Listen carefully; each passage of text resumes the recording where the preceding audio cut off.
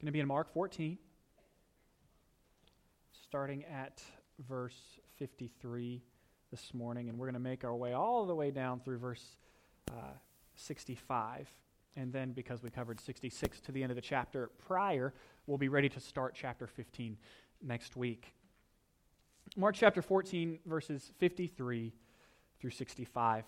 Since we began working through the book of Mark well over a year ago now, we have been concerning ourselves with one question in particular, and that question is, who is Jesus? And if you remember all the way back when we began this journey, we said that Mark believes and writes to the end of making us believe that Jesus is God himself, that he came to absorb the wrath due to us himself in order to reconcile us to himself.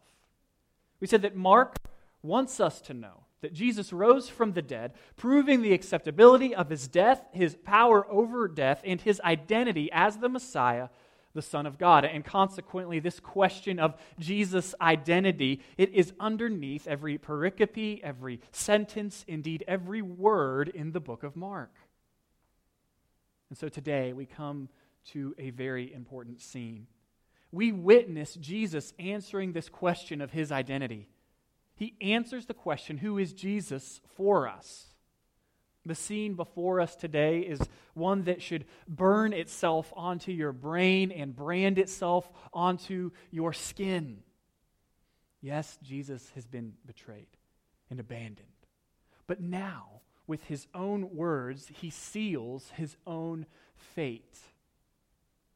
In our text, we'll see the religious leaders condemn Jesus not on the basis of the false testimony from their false witnesses, but on the basis of honest testimony from the lips of the way, the truth, and the life himself. Main idea today that I want you to try and think about is that Jesus gives honest testimony and tells everyone who he is. And as a consequence of his own testimony, he is condemned. This morning, Jesus lets out that messianic secret in Mark. Remember way back when Jesus would do a miracle and then the disciples or whoever was healed, they'd want to tell everybody who he was, and he would say, shh, don't tell anybody. Well, now he's going to tell everybody. The messianic secret is out. The hour for which Jesus came is upon us.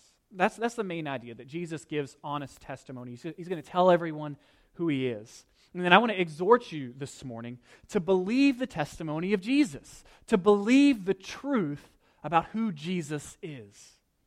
We're going to do it in 6 parts. The distance in verses 53 through 54, the false witnesses in 55 through 59, the silence in 60 through the first part of 61, the confession in the second half of 61, the testimony in verse 62. Sorry, I think I have 5. No, 6. The condemnation in verses 63 through 65. Let's pray and get started. Dear Heavenly Father, we thank you for your word. Thank you for this time we have to spend together to sit beneath your teaching. Pray that your Spirit would be among us, that we might think appropriately, feel deeply. Think well, feel deeply, and respond appropriately. Allow these words to shape us after your image. Help us to be still and to listen well in this coming time. Let your word have an effect on how we live our lives. Continue to change us into the beauties that you have made us. We ask these things in Jesus' name. Amen. A little bit of context before we get into verse 53. If you remember, we've just had the Last Supper, and then the disciples, Peter, James, and John, just 3 of them, went into the Garden of Gethsemane with Jesus, where he was troubled all night long, and he fell to the ground at the prospect of being sold out by Judas unto his death on the cross. And during that time in the garden, he had told Peter, James, and John, hey, stay awake and pray that you don't fall into temptation. Be alert. And they continued to fall in and out of sleep throughout the night. And then he said, hey, my betrayer is upon us. It's enough. Here comes Judas. And would you know it, Judas showed up last week with a host at his back. And eventually, after some sores were flashed across the face of the enemy, some ears cut off and healed, some things went down. After all this, Jesus ends up seized and bound, and his disciples have fled from him. And so he's been left and he's been arrested. And that's where we find ourselves in verse 53. And they led Jesus to the high priest, and all the chief priests and the elders and the scribes came together. And Peter had followed him at a distance, right into the courtyard of the high priest. And he was sitting with the guards and warming himself at the fire. Peter has fled like the rest, but he's now returned and is following Jesus at a distance.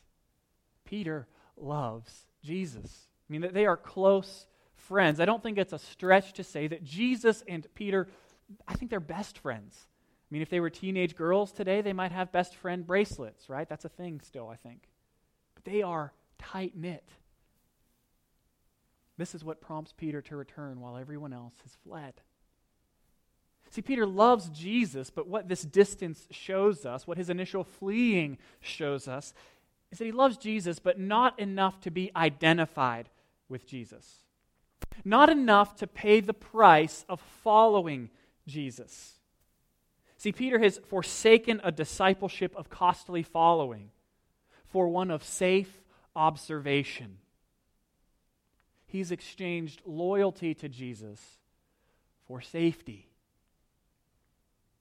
Peter's unfaithfulness to Jesus, his denial of the truth, his false witness begins with his distance. The physical space that Peter has created between himself and Jesus, it's just an illustration of a spiritual reality that's taking place. And this distance is brought up again by Mark at the end when we actually see Peter's denials. He denies once and then he moves further away from Jesus in the courtyard. And it just serves to illustrate what's going on in the heart of Peter. He wants to avoid the vulnerability that would come as a result of remaining loyal to Jesus. And so he hides himself in the security of anonymity. He believes the lie that he can obey Jesus without dying with Jesus. He believes that he can follow Jesus without giving himself up. And I think this is the type of lie we buy together with Peter, hook, line, and sinker. We like to believe that we can follow Jesus but keep ourselves safe at the same time. Won't cost us anything. Like to believe that we can follow him without giving ourselves up to him. That we can be loyal without becoming vulnerable to injustice. That we can have relationship with Jesus that is private, safe, almost anonymous. But see, Jesus has not left that option open to Peter or to us. Recall his words in chapter 8. If anyone would come after me, let him deny himself and take up his cross and follow me. For whoever would save his life will lose it. But whoever loses his life for my sake and the gospel's will save it. And then he continues in verse 38, for whoever is ashamed of me and my words in this adulterous and sinful generation, of him will the Son of Man also be ashamed when he comes in the glory of his Father with holy angels. And so I think it's easy to see Peter's disobedience to what Jesus has said in Mark 8 here, right? It's easy to see that Peter has not unashamedly taken up his cross and followed Jesus, that he hasn't lost his life, and that he probably should have. It's a little bit harder to see, what does this mean for us? What does it mean for us? I think that the self-denial Jesus calls us to, the letting go of our own self-determination, we have to let go of our own self-determination and replace it with obedience and dependence upon Jesus. That's what we're called to. And so for us, following Jesus will require that our utmost loyalty be to Jesus rather than ourselves. It means we become more devoted when we follow Jesus. When you become a Christian, it means that you become more devoted to him than you are to me, right? Your life becomes about God rather than yourself. And the point I'm trying to make here is that discipleship requires a radical loyalty to Jesus. It requires dangerous devotion. It requires being vulnerable to injustice. It requires stepping out of the shadows and publicly identifying with Jesus. It requires giving ourselves up to him. Have you ever heard the saying, a good friend will bail you out of jail, but a true friend will be sitting next to you? Right? You've probably heard that. It's a funny phrase, but I think that this jovial saying applies to followers of Christ. True discipleship requires being arrested with Jesus instead of denying him while warming yourself beside a fire. So the question I want to set before us is, how are we like Peter? How are you distancing yourself from Jesus? How have you distanced yourself from Jesus? Let me offer 3 common ways I think that we do this. First, I think one way we distance ourselves from Jesus is by, like Peter, hiding our identity. Peter doesn't want anybody to find out who he is, because if they do, he's afraid that they'll kill him. He doesn't want to be identified with Jesus. He's hiding it. He's masking it. I think we do this. I think that we are concerned about how our friends, our family, our co-workers, others might respond if they found out we were a Christian. It's not like we're hiding it, maybe we say to ourselves, but we're just not going to go and tell everybody. We're not going to advertise that we're a Christian. So we hide our identity. We don't let it be known that we are with Jesus. We don't identify clearly with him in that way. I think the second way is related to the first. We don't share our own identity in Christ, nor do we share the gospel of Christ. If we're afraid to let people know that we're Christians, we certainly are terrified to tell them the Christian message. Simply don't share the gospel. Our concern is that we might look silly, might not have all the answers to someone's questions. And so we dismiss it. We don't share the good news. And instead of looking for ways to build relationships and to share the gospel, we look for ways of not sharing it. It's poor form, we tell ourselves, to talk politics or religion before we proceed to talk politics. But we will not talk religion. I think the third way, and I think this is the most popular way, that Christians distance themselves from Jesus is by distancing themselves from his bride. We want to identify as Christians, but we don't want anybody to know it. We're not going to share it with anybody. And then we're certainly not going to identify with ourselves with his church, because they're all religious people. And I can't tell you how often I run into Christians that are more devoted to things or people other than their church. I've met people in our own community that have informed me, somebody recently, that they're members of the church. And I'm going, I've been here 2 years. I haven't met you. Paul talks about the church as the body of Christ, and I don't have a body part I haven't met. I think it's a shame that somewhere along the line, and it's not just unique to our church, I think it applies to other churches as well, that it became easier to belong to a church than it did a bowling league. That we think that church membership is some rite of passage. It's not really important. And so we distance ourselves from the people of God while claiming to belong to God.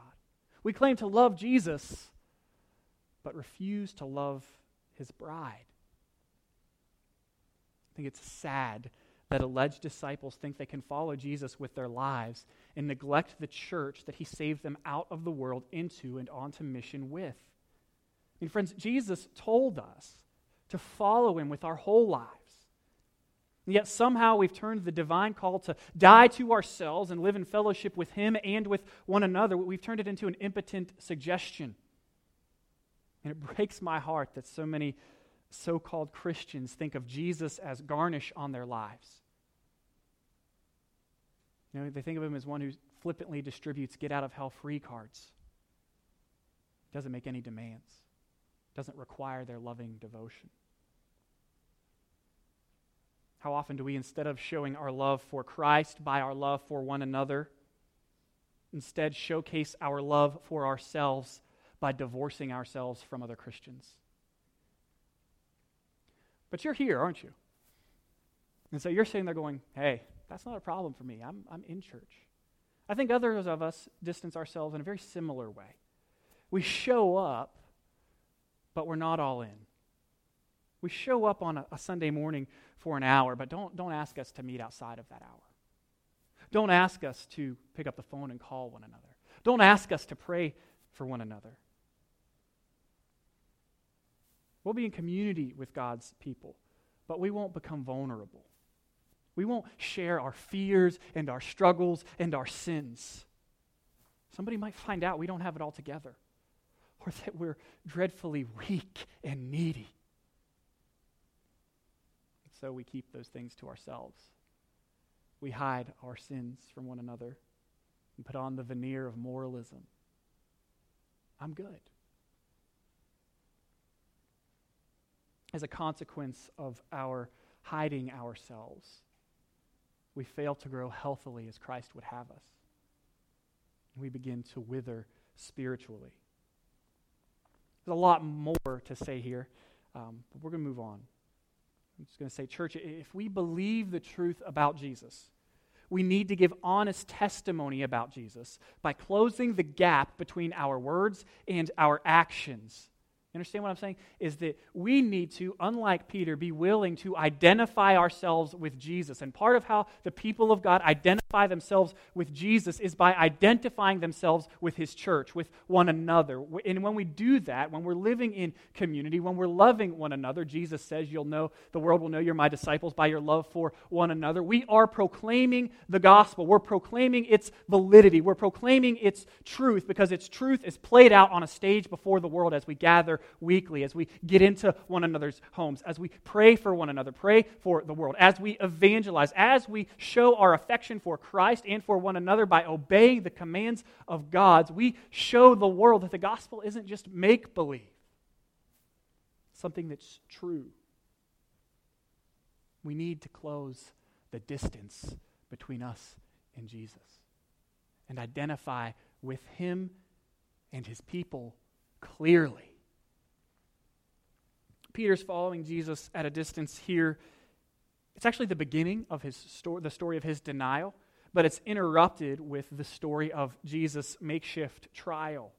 It's another Markan sandwich. We've seen these over and over again throughout Mark, right? He takes one story and then he interrupts it with another story by just jamming it right in the middle. And the reason he does this is he uses the middle story as an interpretive key to help us see the truth of the middle story more brightly and the truth of the outside story more clearly. And so he's putting the story of Jesus' trial right here in the middle. And one of the things he's showing us, and we commented on it before when we talked about Peter's denial in a different sermon, is that he's contrasting all these false witnesses we're about to see and the false testimony of Peter, he says he doesn't know Jesus when he does, with the true testimony of Jesus.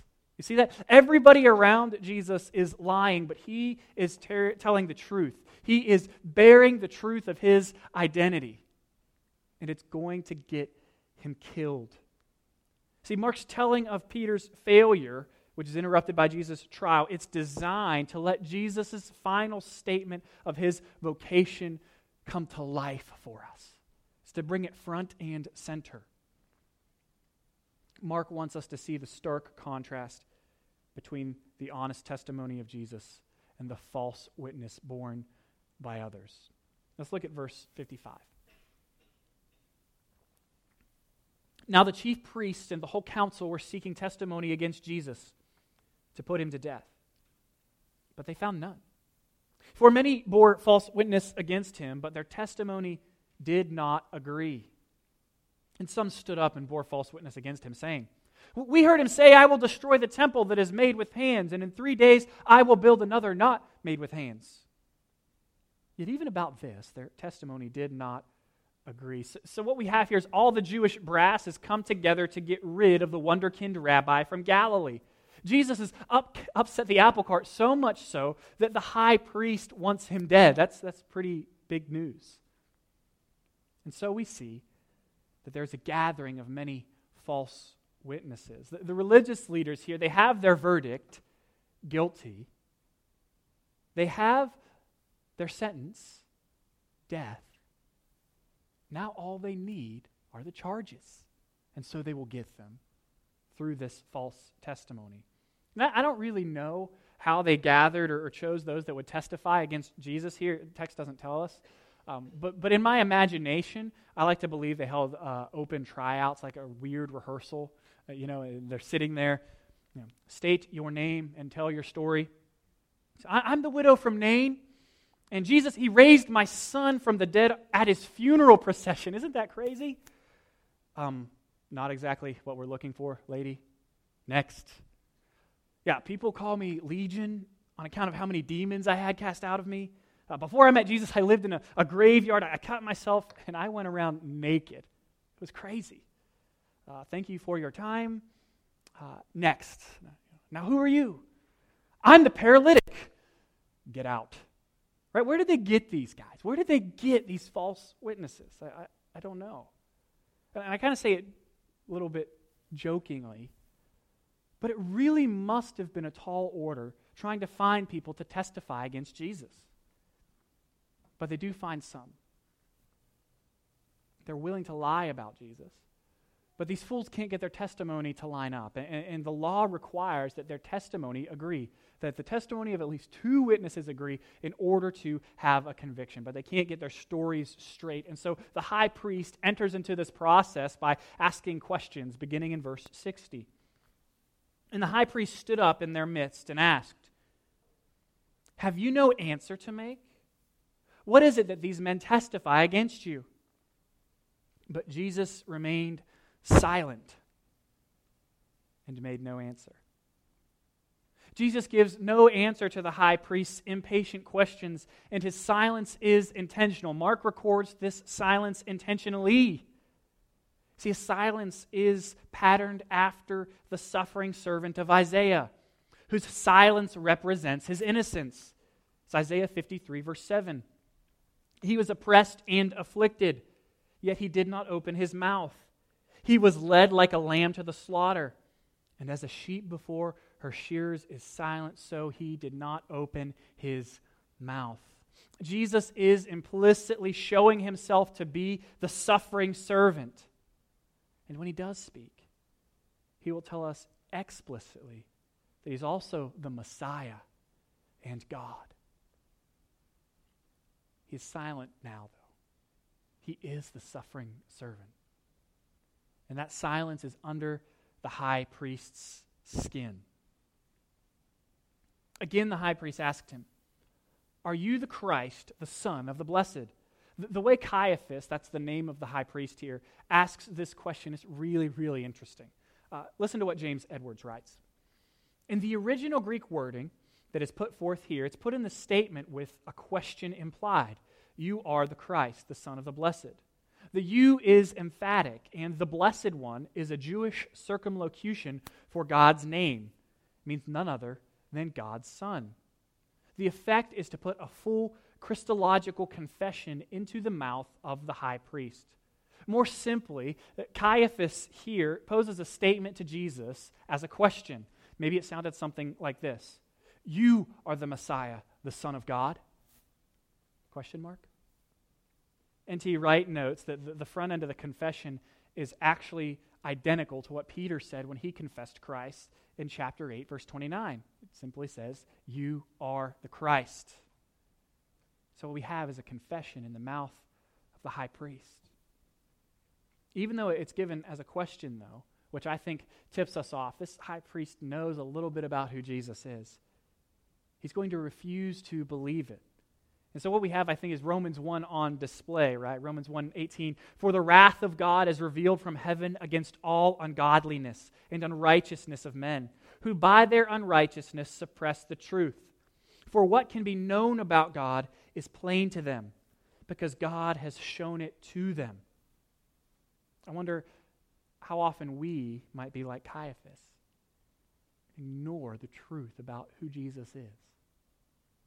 Perhaps if you're here in a non-Christian, you're a non-Christian, do you know, is it possible that you know the truth about Jesus, but refuse to believe it? I mean, biblically, historically, all the evidence surrounding Jesus suggests that he rose from the dead. If you want to reject the resurrection of Christ, you have to explain why, and to be quite honest, the explanations for it are not very good. The most popular one, and we've talked about it before, it's called the swoon theory. right? Remember, Jesus didn't really die. He had nails in his hands and a spear shoved in his side, but he wasn't dead. He was just kind of almost barely flatlining, and then they put him in the tomb, and after a little while, he resuscitated, found his way out of the tomb, and then started showing up to folks, and that is what really happened. He didn't really resurrect. That's the best alternate theory that's out there. That's the most popular one in academia. There are others, like Jesus had a twin that nobody ever saw, and then he showed up later after Jesus was killed, and people thought he resurrected, right? These are silly, a little bit ridiculous, right?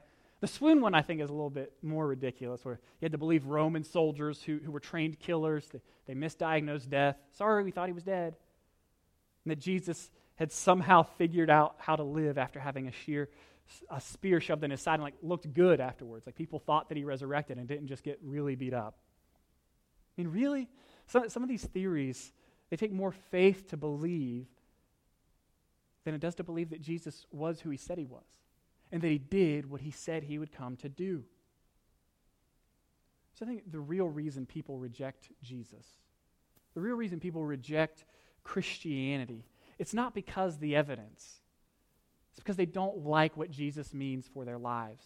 See, everybody has a worldview. Romans tells us that when we don't worship the God of the universe, we exchange the truth about God for a lie, and that we worship idols in the place of God.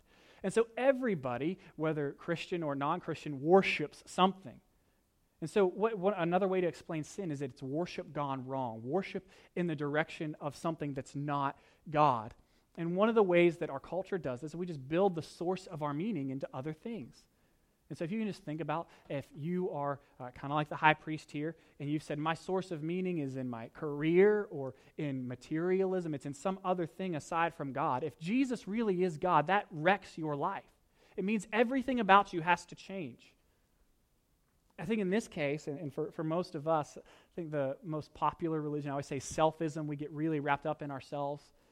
In America, we say we are the source of our meaning. We are the captain of our soul. We control our destiny. We're completely autonomous.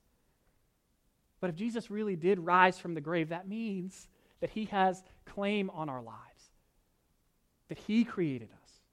It means that we can no longer be the captain of our own souls or master of our own destinies. It means that we can't just live our lives without consequence. It means that there is a God and a judge, and that he has the right to make demands of us. I mean, and if God can make demands of my life, that changes everything. The resurrection of Jesus demands our attention, and it demands a decision.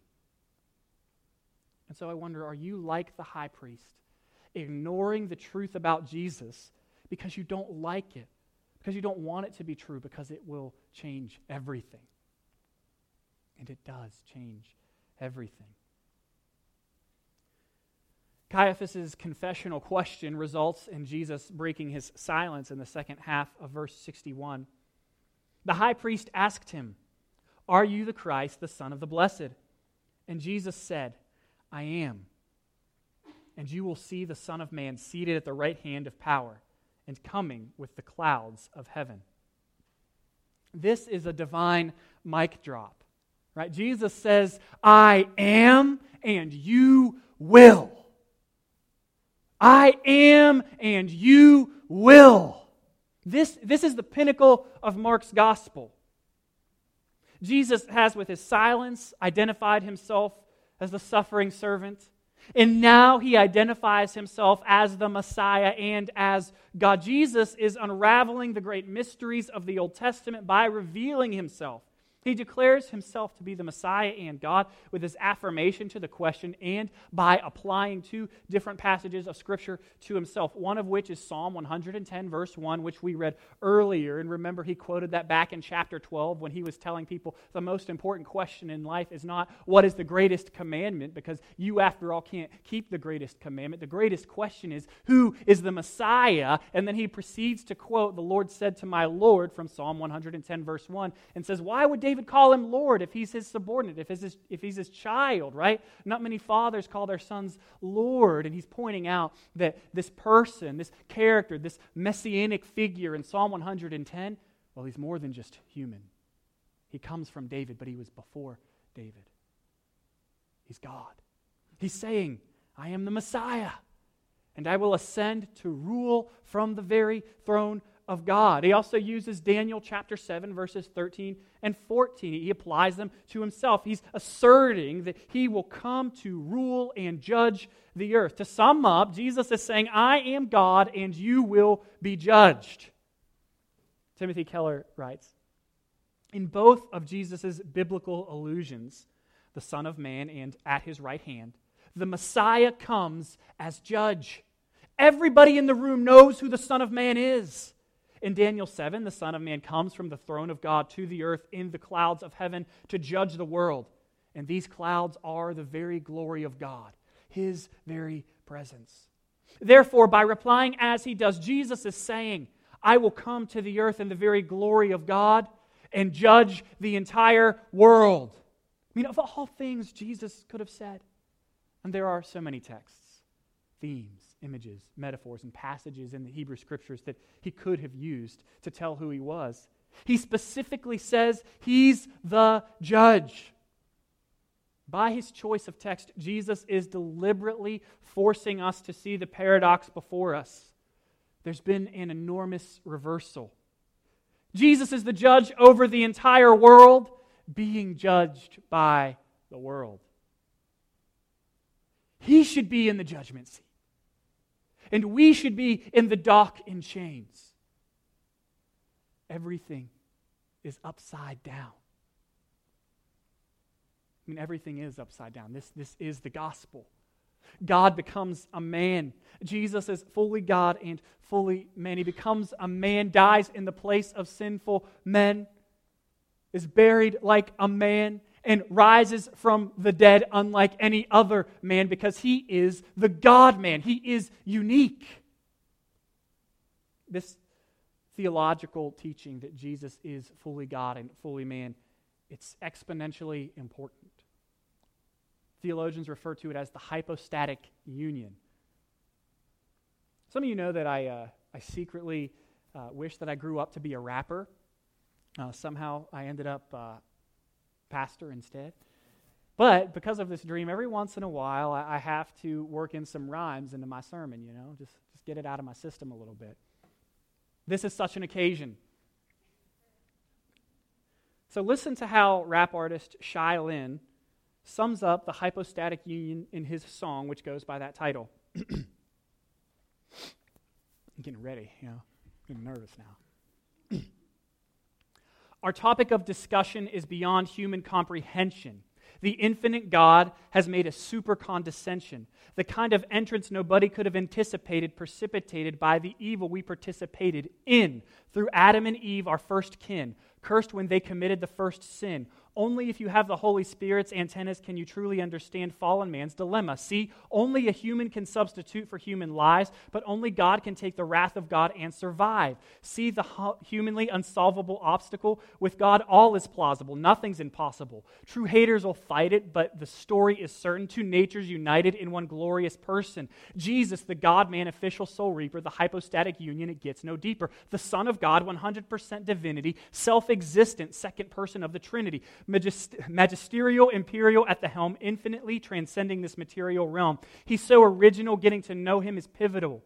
Behold, the invisible, prototypical holy principle, possessor of all divine attributes, the omnis, wisdom, grace, beauty, love, wrath, and truth. He's the one that all creation was made through, and by him the earth's foundation was laid too. Ask the angels, they saw it on pay-per-view, created Satan too. Matter of fact, he created you, and nothing can escape Jesus' sovereign rule, from the farthest galaxy to the smallest molecule. So who deserves to gain fame by the word of his power? The universe is maintained. In other words, put the cosmos back on the shelf. Without Christ, reality would collapse on itself. Jesus, the marvelous author of all consciousness, beyond what the sharpest biologist acknowledges. He needs no archaeologist or smart apologist. He sees all hearts, omnipresent cardiologist, master of logic, macrocosmic novelist. Following any other God is just preposterous. The Son of Man, 100% humanity, the mind stretches to understand. How can it be? You got to see what he does, becoming what he wants, or becoming what he wasn't while never ceasing to be what he was. That's important. Becoming what he wasn't while never ceasing to be what he was. Is your mind flipping? That got you tripping? Me too, but the scriptures too. Read Philippians 2.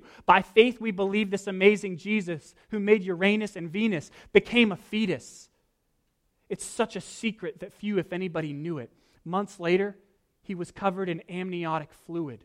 The subject of the Gospels, praise of the apostles, armed with eye sockets, armpits, and nostrils.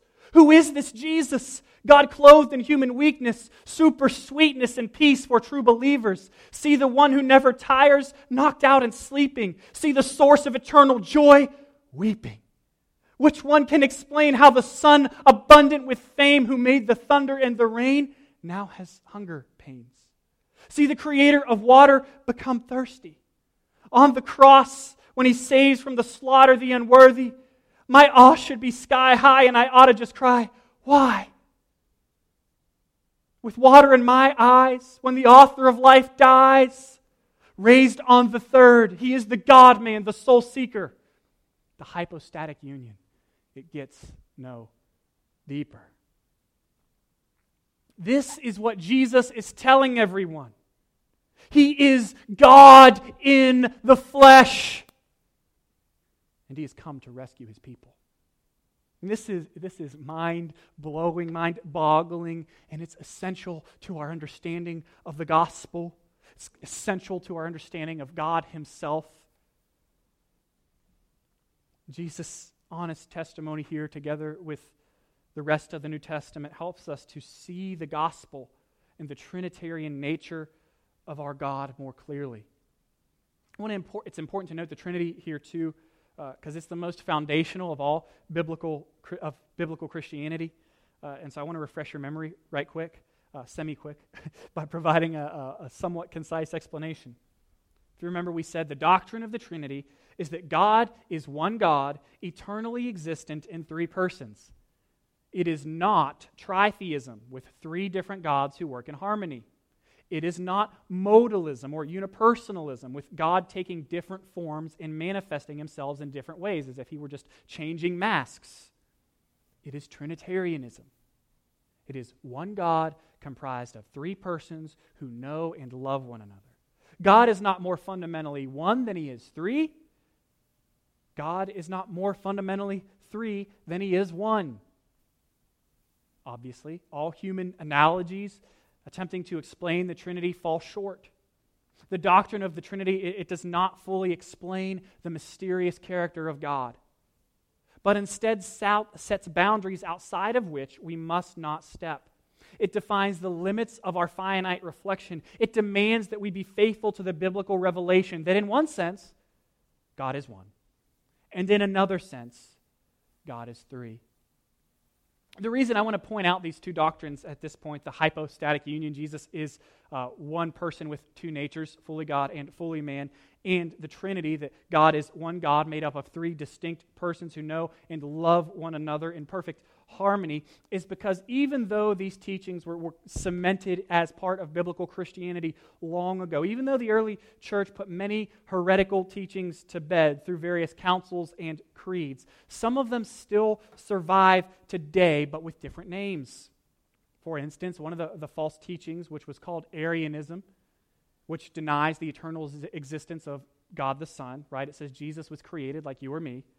It was refuted by Athanasius at the Council of Nicaea in 325, and there came a creed from that you are probably familiar with. It's called the Nicene Creed, right? It goes a little bit like this. I believe in one God, the Father Almighty, maker of heaven and of earth, and of all things visible and invisible, and in one Lord, Jesus Christ, the only begotten Son of God, begotten of the Father before all worlds, God of God, light of light, very God of very God, begotten, not made, being of one substance with the Father, by whom all things were made, who, for us men, for our salvation, came down from heaven and was incarnate by the Holy Spirit of the Virgin Mary, and was made man, and was crucified also for us under Pontius Pilate. He suffered and was buried, and on the third day He rose again according to the Scriptures, and ascended into heaven, and sits on the right hand of the Father, and He shall come again with glory to judge the quick and the dead, whose kingdom shall have no end.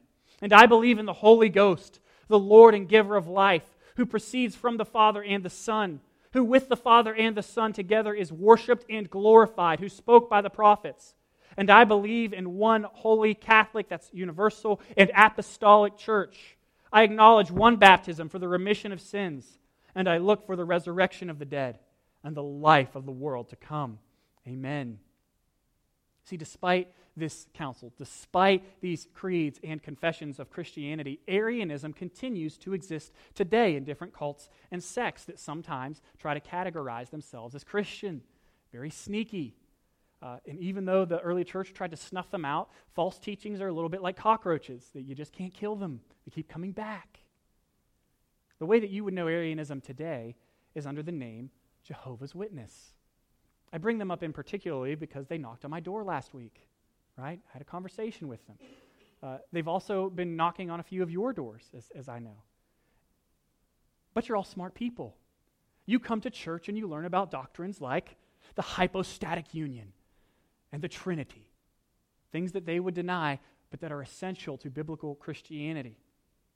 Because you know that Scripture teaches these things, they will not fool you. But perhaps you will be able to persuade them to faith in Christ. I've also put a sheet in the back. If you know where the bulletins are, they're like 3 little case things. 2 of them hold Sunday school material. The third one from the left is actually, it's 5-ish pages that will help you converse with Jehovah's Witnesses in the event that they knock on your door pretty soon. All right? Don't be intimidated. The front end sounds a little heady, but it's going to show you a little box and how to work through the chapter 1 of the book of John to prove that Jesus indeed claimed to be God. And so, the reasons that we talk about things, which Jesus is teaching here, like the hypostatic union and the Trinity, is because I want you to believe Jesus' testimony about himself, and I want you to believe and know the truth about Jesus. Jesus is God, and it's his claim to be God that gets him killed. See verse 63. And the high priest tore his garments and said, "What further witnesses do we need? You have heard this blasphemy. What is your decision?" And they all condemned him as deserving death. A power that court did not have, by the way. And some began to spit on him, to cover his face and strike him, saying, "Prophesy! Who hit you?" And the guards received him with blows. Caiaphas tears his clothing in outrage and turns the trial into a riot. He seems a mess. He seems inflamed, out of control, angry. But inside, he's smiling calmly. He will get what he wants. He, along with the other religious leaders, have their verdict, guilty. They have their sentence, death.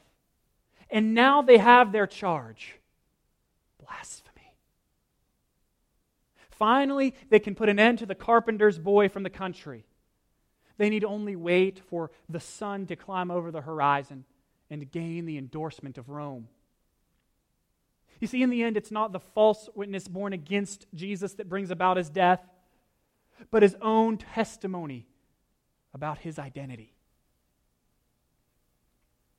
I do want to point out, Jesus is still in control here. That sermon that we called Charles in Charge is really important. We keep pointing back to it because Jesus is in control throughout this whole thing. He knows Judas is coming to him in the garden. Behold, here comes my betrayer. Knows what's going to happen. He submits himself to the Father's will, saying, "Let the Scriptures be fulfilled." He's still in control here. They want to condemn him, but they don't have any evidence. But he will give testimony so that he will be condemned. He chooses to die and absorb the wrath of God for his people. Imperfect deserters, imperfect disciples like us. He testifies honestly because he's not willing to exchange his loyalty to the Father or his loyalty to us for safety. He submits himself to suffering out of obedience to the Father's will. Hebrews tells us also, for the joy set before him. And the joy set before him was us. It was you and me. He already had perfect fellowship with the Father and the Spirit from eternity past. When Jesus went to the cross, it was to save you. He knew his honest testimony would bring on beatings and spitting and a hammer and nails. He knew his declaration would bring about his suffering and the breaking of his body. Still, he broke his silence. He suffered all of this for you. So gather all of your failures, your insecurities, and your fears. Bring them to him now. Close the distance between yourself and Jesus. Trust him. And let him give you rest. Believe the truth about Jesus. That he is God.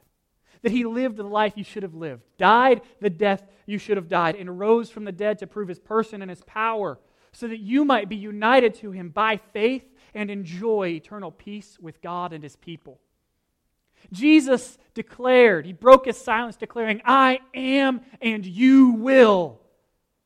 So that we would know the truth about who he is, why he came, and what he accomplished.